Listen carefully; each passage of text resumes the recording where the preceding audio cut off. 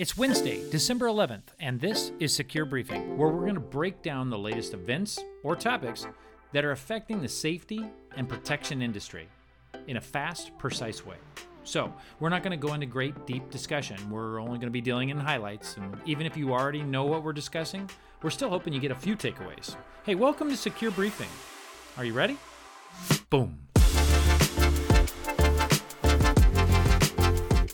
There's going to be times on this podcast that we're going to talk about things that may seem a bit remedial.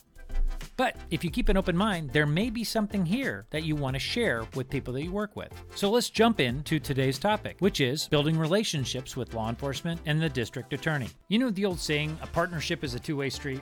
Well, I think it's so important that we understand each other's workload to find out what we can do to help each other. For example, the DA or law enforcement may need something detailed in a report or an investigation. Knowing this is going to help both parties.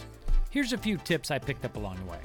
Number 1, networking and relationship building. Be proactive in helping train and communicate new types of crimes, be it cyber or even local ORC.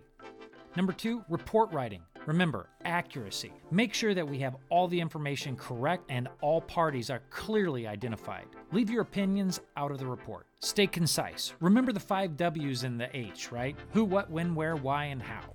Stay away from company abbreviations or acronyms. Spell it out. For example, don't write the DM performed an end of day on the POS. They may not have a clue what that means. And if you're in the cyber world, sometimes spelling it out in the report is just not enough. It may deserve a phone call, or you may need to set up a meeting with the DA and a detective.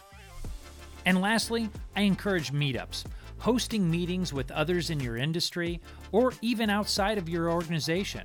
Invite law enforcement, DA, cyber, all of them to attend and listen to the challenges and opportunities they're facing. You also can provide continued education by bringing keynote speakers in. See, not only are you going to build your Rolodex, you're truly going to build relationships.